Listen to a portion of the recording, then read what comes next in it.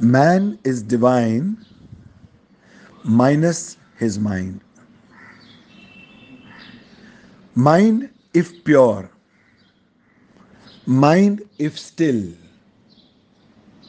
mind if cool, calm, and collected,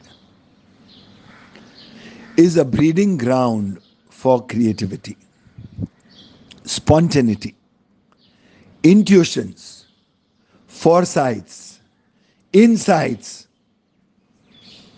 Mind is a womb where the seven sins are birthed: pride, anger, lust, envy, gluttony, avarice, sloth, kama, krodha, lobha, moha, mad, maya, matsara. These seven sins build our personality and create our character. They in turn give rise to the outcome of the same, which are kleshas,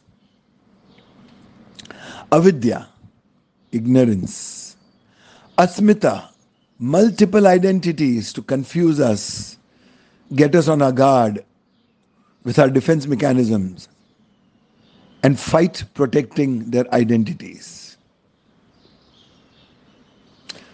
Raga, all attachments, desires. Dvesha, aversions, dislikes, hate, resentments, grudges, and abhinivesha, which is the fear of impermanency, fear of losing it all.